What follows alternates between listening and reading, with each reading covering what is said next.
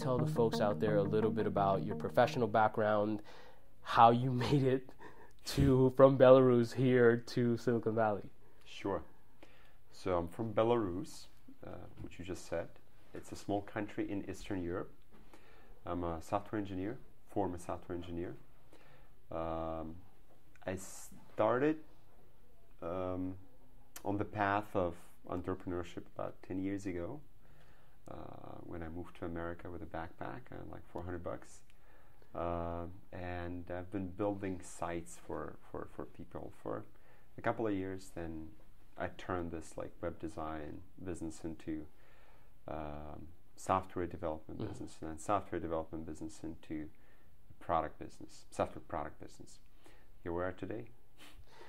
I mean, I've been around to see now the second iteration of a document management system that you've put together that I know that's very much simplifying it just by calling it that. I know you're doing a ton of different things.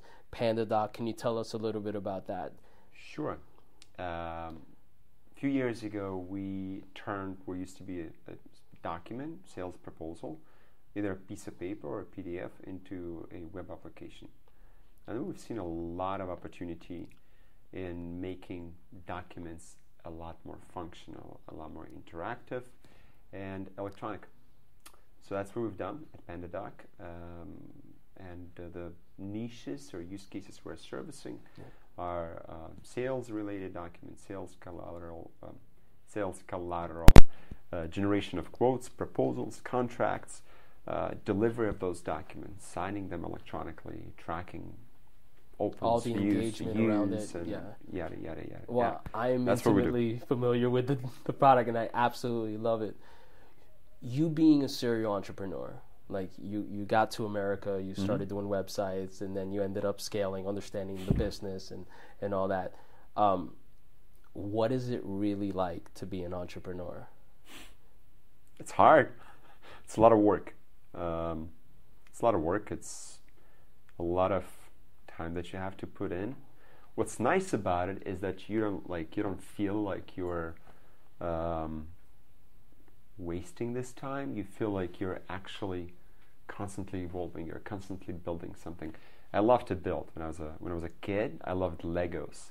That's how it feels. You put the little Legos together, and something comes out of it. And that's awesome. This is the process I like. So how is it to be an entrepreneur? It's hard. It's a lot of work. It's a lot of stress too, because not everything is always like great and fun. You got it's like a zebra, right? You got white stripes, you got black stripes, but it's a constant evolution of whatever you create. It's a building of something, growing of something, which is fun. I really like that. How do you take an idea? And see, it's kind of cheating because you're an engineer. See, I'm non-technical, right? Right. So I actually can't build anything. But how do you take a concept, irrespective of whether you're technical or not, and turn it into a business with humans? And I know that's a long, very big sort of answer there, but maybe just some of the steps, like larger steps that you would take. How do you build a business? Like how do you step take by step? Well, how do you? This is a long conversation. Exactly. We're gonna. Well, in terms of like there are certain components, right? There are certain components to a business, right? You might have, engineering team. You might have product team. What are some of those other components that are so critical early days that you need to hire it for that to actually build like a real business? So I guess this would be early stage, right? So in other words, you might not want a organizational development team for quite a while, right? Until maybe you're a Series C company, D company, public, that kind of stuff. So what are the core functions of a startup? I think is a better way to ask the question. It would be easier for me to take you from an idea to, let's say, a cooperation stage, right? Yeah. So let's say I start something new. I start something from scratch. Yeah. First thing that gets born is an idea. And most of my ideas about new companies or new businesses are crappy. That's why they have to be validated, right? So you got to run it by a bunch of people and find out what they think about it. And not just like random people that actually know something about the stuff you're gonna like pitch them, right? Yeah. So whatever. Let's say you want to do, I don't know. Let's say you want to suit new jeans. And like, run it by people that wear jeans. See what they have to say. Don't be afraid to share whatever you have in your head. Because if someone else, like a lot of people are afraid of sharing their ideas because they're going to be stolen. But the truth is, no one steals ideas. Ideas are not, there is no value to ideas. They have no valuation. I love that you just said that, because ideas are literally a dime a dozen. Think about how many ideas we think about on a consistent basis, on a daily basis.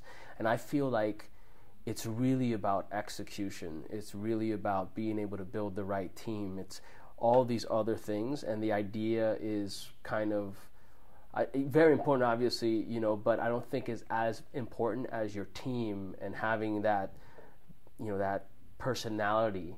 Let's talk about that a little bit, because a lot of people have been talking about the personalities that you need to in your team at that, like, small 5-person, you know what I mean, like 8-person team.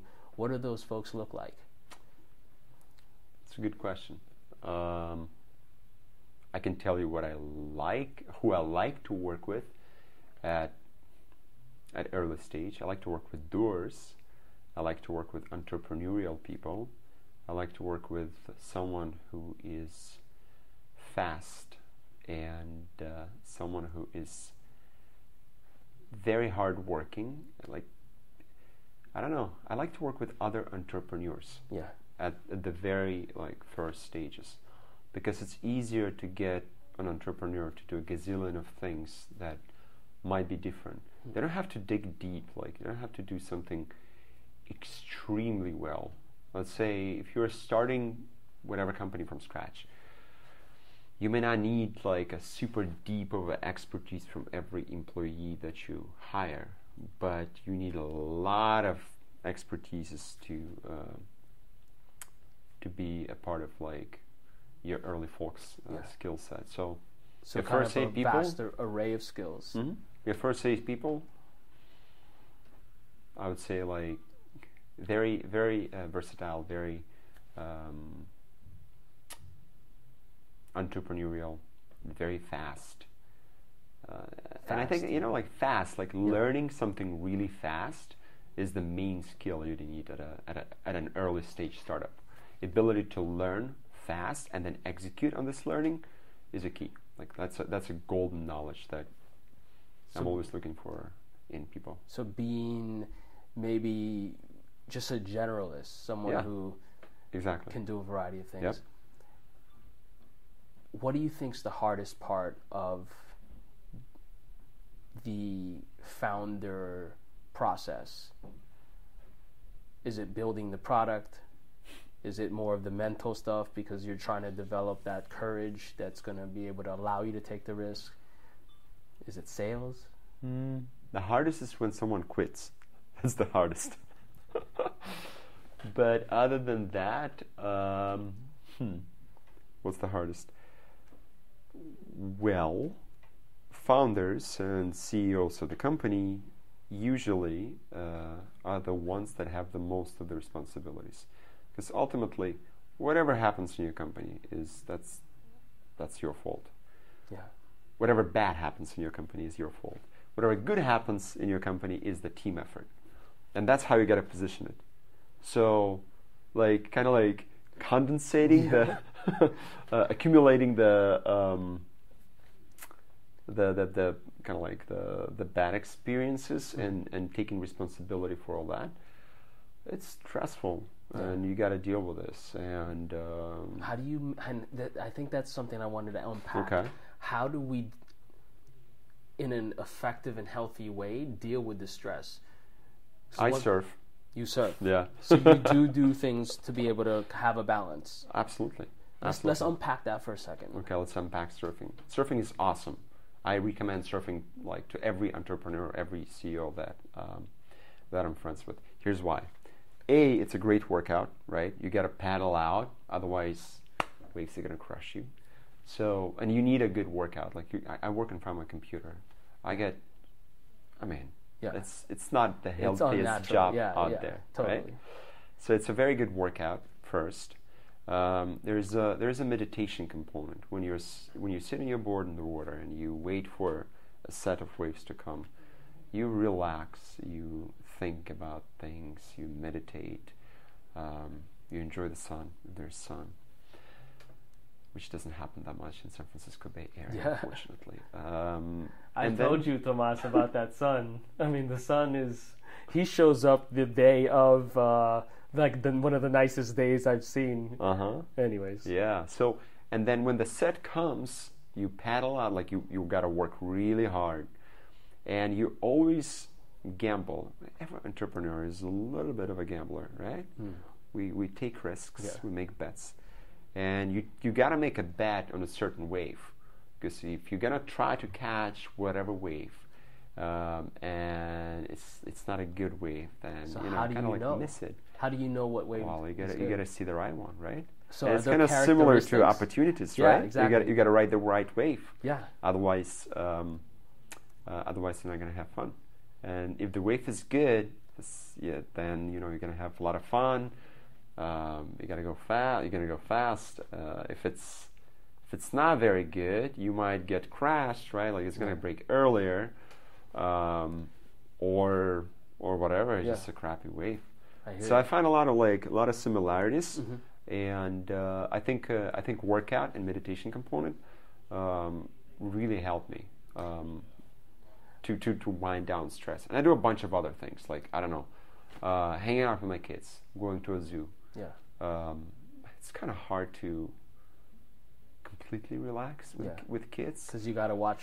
Yeah, you gotta watch them. You gotta feed them. You gotta. Well, feeding is not a thing. Like it's not the thing that you gotta really like make sure is. You gotta watch so that they don't run out and jump in a cage with a gorilla. Yeah, I know. Jeez. So, what else do I do? I started to wakeboard. I try to run every morning because if I run for like 20 minutes. For the rest of the day, I have enough energy to be pumped up and to like spread this energy around and smile all the time. Yeah. I get the dopamine rush after I finish my run or during. Question: do you have to have, in order to live a high performance life in business? It sounds to me that you really have to have kind of a high performance life in your personal life in terms of being able to make sure that you're taking care of yourself and preparing yourself both mentally and physically for the type of stress that taking these risks really provide, right? Like, I'm the shittiest psychologist or neuroscientist you probably gonna talk to, so I don't know. Yeah, it works for me. Yeah. Like that's all I can tell. Yeah. What would you say is Silicon Valley culture? Like, does it exist? Does it exist? There's this whole like TV shows and all this stuff now. Yeah. Does it exist? And if so, what is it? Silicon Valley culture. Well, yeah, there are a lot of differences between the way people work, act, relate to each other in Silicon Valley and let's say Belarus. That I can speak of or about. Well, what are some of the differences when you speak to entrepreneurs, let's say in Belarus, and then you sit down and you're in a meeting in New York or Austin or some of the other like tech towns? What's the distinction? Like, what are some of the differences you found versus, let's say, those places versus like, or San Francisco versus those places where it's so very specific, unique, and you're like, you know what? Everyone in the Valley seems to have this characteristic. So I think people in the Valley are a little more laid back comparing to Belarus or the East Coast.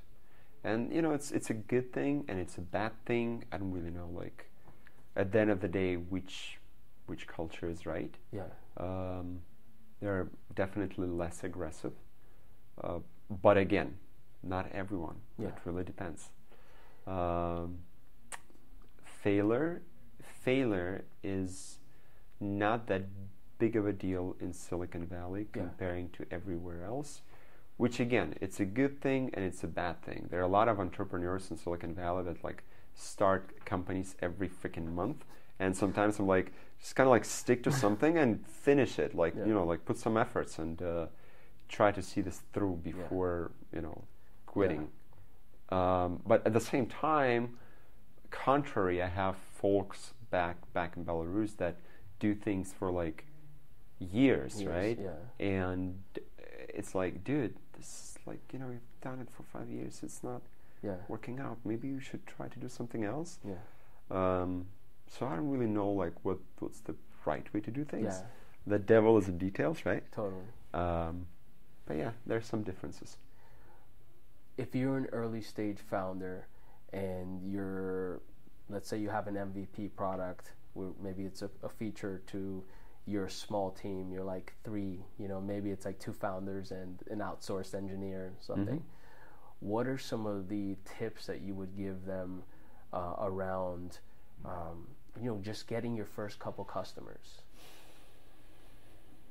Well, every CEO should be a salesman, and every CEO has to always sell.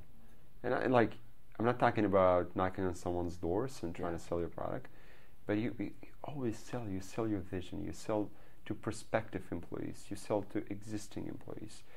You sell to investors if you need investors. You sell to clients at the end of the day, partners. Like, you always sell. Even if you run a consumer business, at some point you're going to be selling something to someone. So get out and sell. That's my advice. Awesome. Well, thank you so much. Really appreciate you taking the time. We didn't want to take up too much of your time, but if folks want to get in contact with you, follow you on social media, what's your Twitter handle? It's Mikita Mikado. It's kind of like potato.